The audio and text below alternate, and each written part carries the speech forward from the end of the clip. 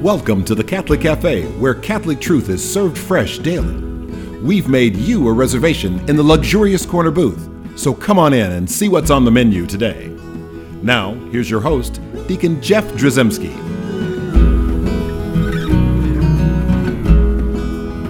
Greetings and welcome to the Catholic Café. I'm Deacon Jeff, sitting in the luxurious corner booth of the Catholic Café. Sitting here with Ziggy Rodriguez. That's me. And we have Sister Scholastica. She's back with us again. We're so happy to have you, Sister. I'm happy to be back. Sister Scholastica is one of the Benedictines of Mary, Queen of Apostles. And it's such an honor and it's a wonderful thing that it was so cool that, certainly the Sister Wilhelmina news, right, of recent, just our very recent past, has brought a lot of attention here. So much so that we wanted to pluck our little Catholic Cafe radio booth up, and we came all the way to Gower, Missouri to be with you, sisters. And as St. Benedict would have you do, you welcomed us as Christ, and that's so beautiful. And thank you for following that particular rule. But we're so blessed to be here.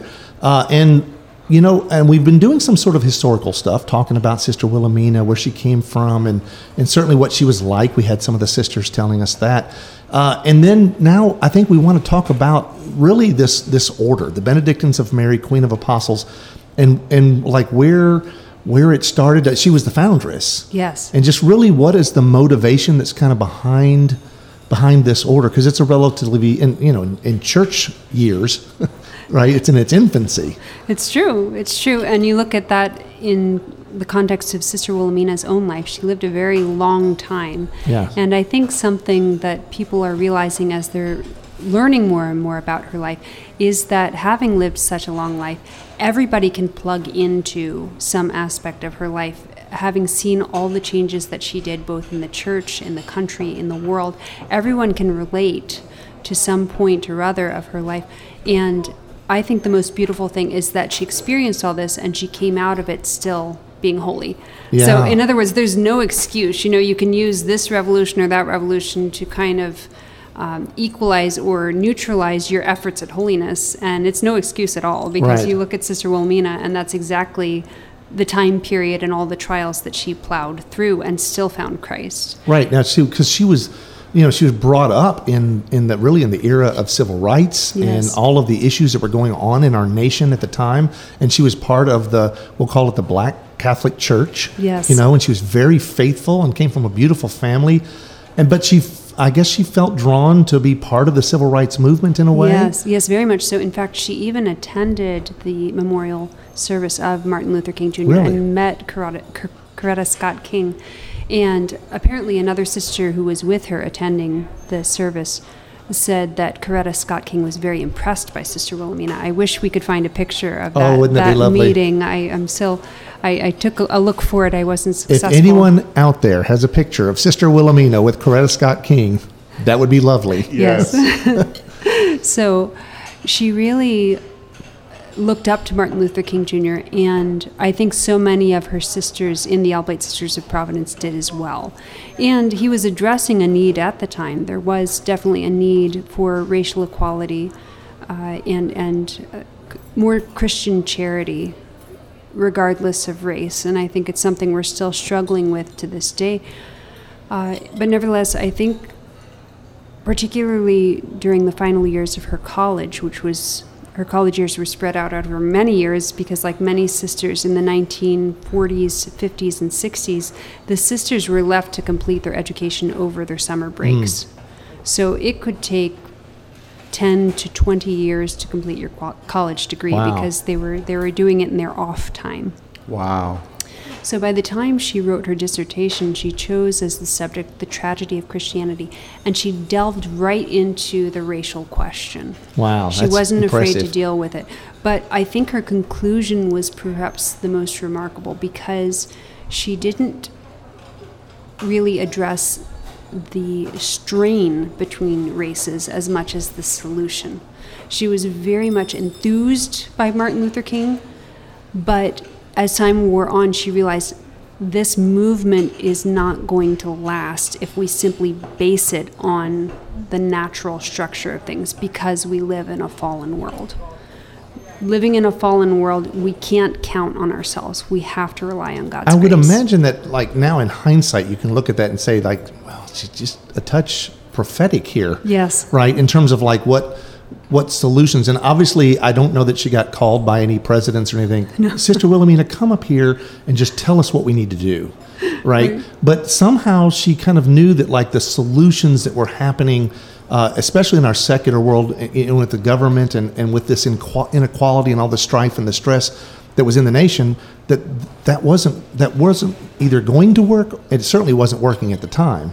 Yes. And I think we can safely say it is still not working. Right. And I think also we get in this mindset of, if we can just change the laws, everything will be fine. And that's not true, because the laws of the state are actually reflecting the laws of God. And that was more or less her conclusion in her dissertation, in that, we've got all this movement, we've got this enthusiasm, we've got an attempt at brotherhood here, but the glue of brotherhood is Christ. It's Christ coming to earth, God coming to earth as man to draw us together in unity. And you take Christ out of that picture, you're going to be floundering. Yeah. And it's kind of a difficult thing, because it's not only race related. This is every human being alive now. We're all going to face divisions in our lives, whether it's race, whether it's religion, whether it's in the context of a family. Right. We're going to have divisions. And unless you can overcome yourself and your self-will and submit to God, it's going to keep going. And I think this is really the essence of conversion here. You have to face up to God at one point or another.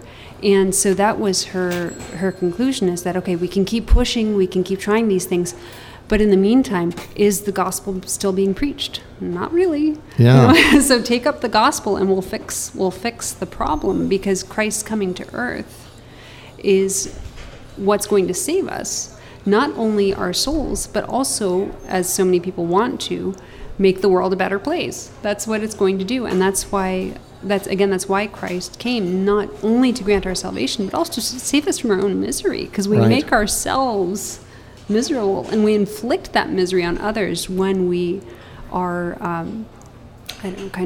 if we're attacking each other, we're basically inflicting our own self-misery on other people. So I think it's very interesting that we can, hindsight's 20/20. We can look back and we can see things and go like, that's pretty clear to us now.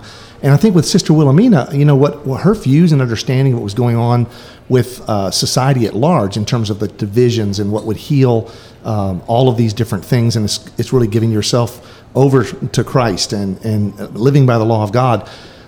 But there's also been obviously strife in the church, and there's been division in our own Catholic Church.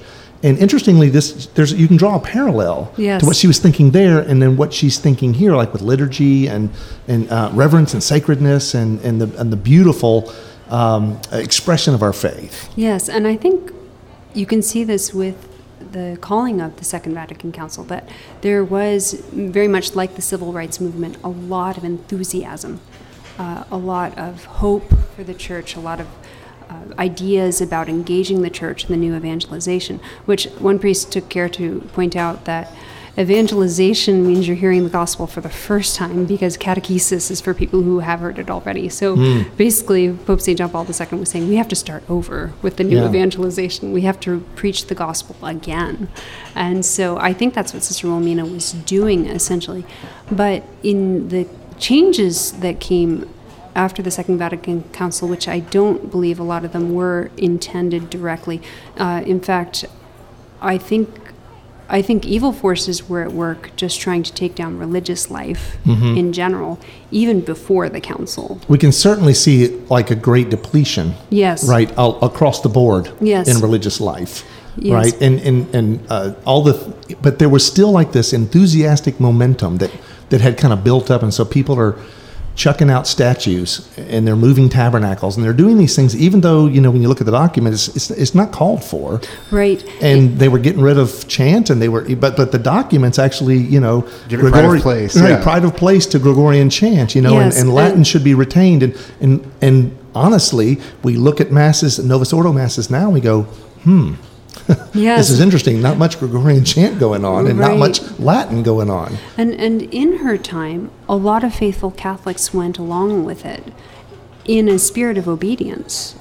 Their priests, their pastors would present this to them, and they trusted their priest immensely. And in the church, that should be the case, where we trust our priests, we trust our pastors. But in Sister Wilhelmina's case, she was in a community and being moved around amongst parochial schools. And she was more in the trenches, seeing the effects that were being rolled out and not processing it all right away.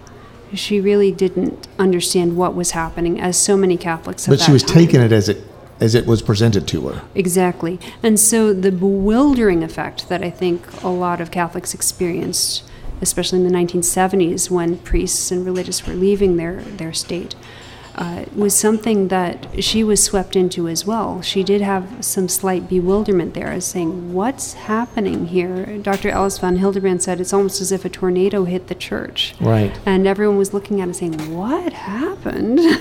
So I think she was amongst them. But again, being in the trenches and seeing the effects on her students, that there was enthusiasm dwindling rather than building. Right. And that's just, she called it like she saw it, right? And so she's experienced this. And again, I love the idea that you're saying she's on the front lines. Yes. Because she's there in the schools with the kids, right, which we all know that's the future, right? These are future parishioners. Mm-hmm. And if they're becoming disenchanted or disengaged, how did were they responding to some of the new music that was kind of showing up?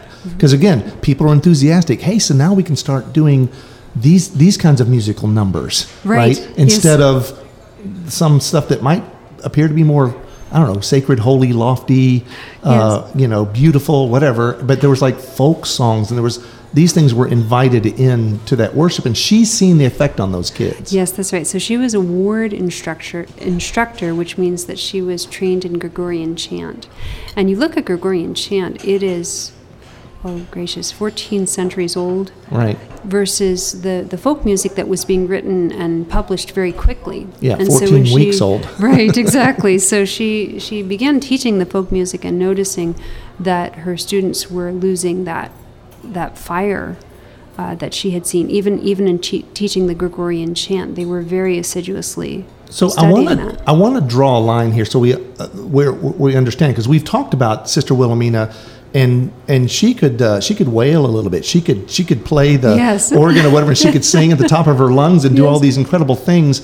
But I think that maybe she was sensing there was a difference between the music, because I'm sure she probably loved folk music. She did, and she had a whole list of what she called baptized spirituals. She would sing songs and change the lyrics. So, for example, Go Down Moses was made into a hymn to the Blessed Sacrament, but she didn't sing it in church. That was kind of the difference. She drew a line there, and she saw, because she was seeing the effect of these kids and their experience of worship, or their lack of worship that was happening when they were, entertained might be a mean word. I don't want to be mean, but it's she was experiencing something there on the front lines with these kids and how they were reacting during worship to these songs. Yes. Well, these were, was this, I know it, and earlier in her religious life, she was teaching primarily African American youth. Was that still the case at this point? Yes. So she taught African Americans all through her life. She was never in a mixed school as we would know it. And once we get to the time of the early 90s and stuff, people were talking about even creating an African Rite and various other things like that. But that was not what was resounding with her at the time. Is that correct? And I think that is when she was starting to connect the dots, as we say, because she saw that the folk music was very quickly going in other directions. Then you have things like rock masses or music where it would try to be, as they called it, an Afrocentric liturgy, which she was exposed to.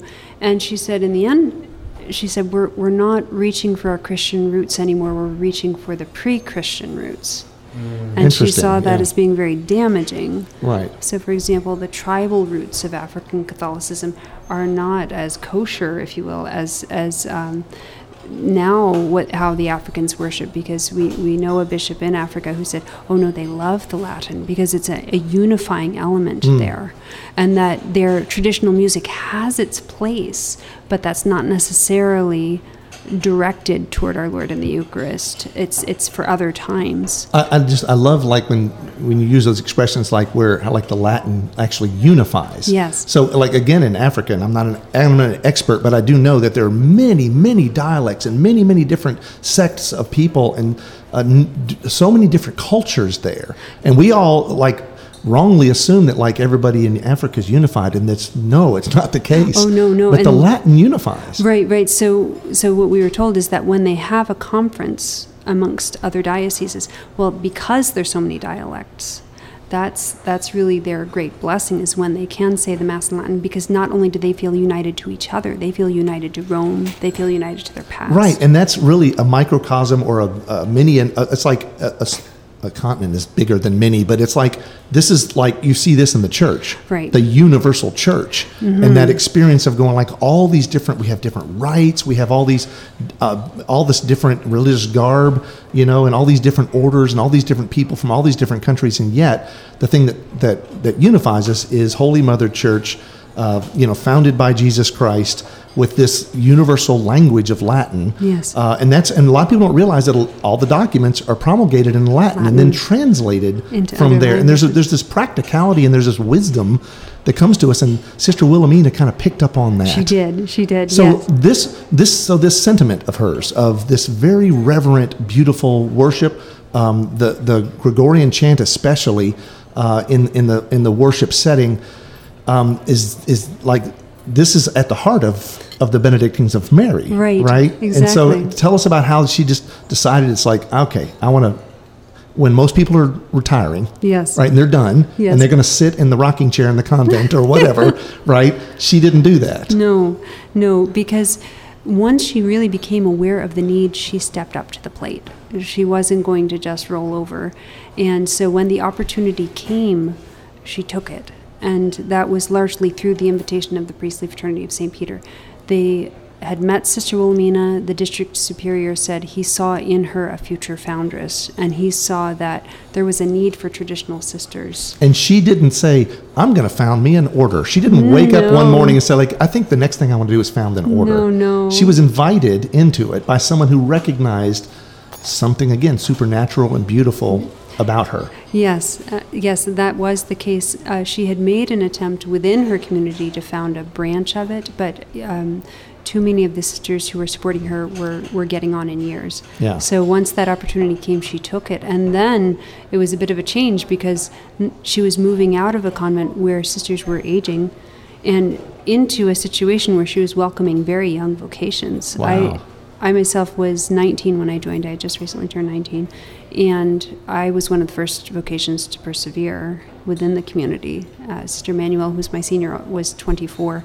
So she was even being cared for by, say 17-year-olds before she passed away. So there was a gap there. Mother Agnes of the Sisters of Life met Sister Wilhelmina, and when Sister Wilhelmina left the room, Mother Agnes said to all of us, "Now, sisters, thank God for her. Thank God for her, because having started a community, we were young, we were enthusiastic, we didn't quite see where things were headed." She said, "Sister Wilhelmina will always be here to remind you how this is going to turn out, how you're going to age, how you're going to mature in religious life. Because when you're young and peppy, you're not always thinking about when you're going to decline and prepare to meet the Lord." And she said she will be there to remind you. And she has so much experience from which she can draw. But Sister Scholastica, you were drawn to something, and I don't know that you knew all of the political angles. No. I don't know that you were aware of all that, but there was something about that as a young vocation that drew you there. Was it Sister Wilhelmina? Was it what she was doing? What was it? Because you've been there since pretty much the beginning. It's true. So I went to the Latin Mass for the first time as part of a Latin class field trip. Okay. It wasn't, that I was driven there or something like that. But having experienced the beauty, my brother and I felt we had to go back. So we went back as a family. And when I was at the parish of Old St. Mary's, the parishioner said to me, "Oh, there's this little black sister who used to attend Mass here, and she just went to start a new community. Maybe you should look into it." So that's what got me corresponding with the community and then eventually joining it. But being at Old St. Mary's and going to the Latin Mass there, I realized I was becoming part of something much bigger than myself. Because not only was I at the Mass, at which all the angels and saints are present, but I was connecting to many, many centuries of worship that had come before me. See, that's what's beautiful about this, because like when you go, and if you go to Rome and you go to St. Peter's Basilica and the Pope is doing a Mass, and I've been to like some of these big, beautiful Masses with Pope St. John Paul II and things like that. It's marvelous, and you feel like you're part of something, but all of a sudden at the same time, because of the language and because of the what's happening there, you feel connected to everything and everyone, past, present, and then really looking at the future, going, "This is the church. Right. This is where I need to be," and it's a unifying, beautiful thing. And you were experiencing that, like in a small way, but in a very big way. No, it's true. And I remember thinking that when I was kneeling in the pew there, thinking, this is a small church, relatively speaking. I'm not in St. Peter's Basilica here. Right. But I feel connected right now to St. Benedict himself. And he died in 547. Yeah. So, and I remember thinking specifically of St. Benedict and thinking, wow, this was his Mass. And essentially it was. And that really got me thinking, especially in terms of joining Sister Wilhelmina, because the Benedictine, what do they say, the Benedict option, it goes back and it's very effective. And it's putting God and the altar at the center of your life. And then that orders all of the life around you, from the monastery to the world outside. That's what civilized Europe. Speaking of the world outside, when you all moved into Gower, Missouri, with this, it's a new order, and you show up here. I'm sure you were welcomed with open arms. Well, welcome to the world, right? And the gospel, which is never, it's not always accepted. Right. And there's people that see Catholicism as this sort of like mystery, weird religion that they don't understand, and there's some off-putting that happens sometimes. Yes, and I'm sure there were some lovely people here too. Oh, though. yes, indeed, and we've really experienced both ends of the spectrum. But we did have an incident with shooting, actually multiple incidents, not unlike Mother Angelica, who I understand also had similar episodes during her life when she was first getting the monastery off the ground. So yes, we did have a few episodes of shootings. Okay, so I saw like the door to this place has a bullet hole in it. Yes. And that's like, we laugh about it now. I know it was probably scary, but it's a sign that Sister Wilhelmina would say, well, this is what happens. Yes. Be ready. It's not. Well, and one of the bullets went into your Mother Abbess's bedroom, and she just went. She saw it, and she went back to sleep. Yes. Well, all that said, it's been great that you've been here. I know that because again, the vocations are beautiful, and now with Sister Wilhelmina, there's this sort of new thing has opened up where you're getting so many more visits. There are people who are deciding they want to actually live in Gower, Missouri, or in their surrounding areas. What's that like now? Well, it is a bit different, but on the other hand, I think back to the effect of St. Benedict on his society, and I think Sister Wilhelmina will be very pleased by that, because the Vikings didn't just stop attacking because they ran out of things to loot. Right. It was, we get these ideas of St. Boniface chopping down the tree that the Norsemen used to worship. And St. Boniface did that. He used to preach, but everywhere he went, he established a monastery. And that was the evangelization of Europe. You had to preach the gospel, but it also had to be lived in order for it to take root. The Catholic Church, we were the original church planters. Yes. Really were. I mean, it's like, it's really beautiful to see the effect. I mean, because the surrounding area, it's beautiful here, and just when you come up through the gate, it's just a beautiful experience. And I just invite people just to come and see, right? And literally come and see Sister Wilhelmina, right? And just who knows what's going to happen. But if you want to find out more information about the the Benedictines of Mary, Queen of Apostles. You can go to benedictinesofmary.org and find out about Sister Wilhelmina, find out about visiting and all the things here. And it's been an amazing journey so far. And, I think you said you were 19 when you kind of got started or whatever. And so you've been here a year, obviously, looking at the youthful face in front of me. So you have many years to come. There's lots of future here. And that's wonderful. Thanks to Sister Wilhelmina, right? I mean, just for all of that. And just your presence here has just really been an abiding a gift to the area, even if it's not been received by some. Yes, and I have to say, we did have those unfortunate incidents, but on the other hand, we have had so much support. Yeah. And such charity shown to us. Many of our neighbors are not Catholic. Right. But nevertheless, there's just been a lot of goodwill. Well, people are showing up and being part of this, and they're not Catholic. Right. It's just interesting to see that. Yes. And that's there's some stories we don't have time to tell, and maybe we can tell them in our next show, but it's like, it's really encouraging to see, again, that unification that's happening. Yes. And that's Sister Wilhelmina. And including from African American visitors who are not Catholic, they see her as their sister. So we had a huge number of African American Catholics come, many of whom are not Catholic. One was stopped in line and asked where they went to church, and said, "Oh, we're not Catholic, but we came to see our sister." So the miracles continue, yes, right? And the miracle of conversion is a beautiful miracle, not necessarily a public one, but when you can start to see all these hearts being changed and they're living lives closer to Jesus, that's an amazingly beautiful thing. Yes. So we thank Sister Wilhelmina for that. Sister Scholastica, we thank you for being here with us again, and you're still going to stay with us, and we're going to do some more. So stay tuned. We got a couple more shows that we're going to do. They're going to so talk about some of this really exciting stuff that's been happening here lately. So with that, let's ask the Blessed Mother to watch over us and continue to watch over us on this journey. Hail Mary, full of grace, the Lord is with thee. Blessed art thou among women, and blessed is the fruit of thy womb, Jesus. Holy Mary, Mother of God, pray for us sinners, now and in the hour of our death. Amen.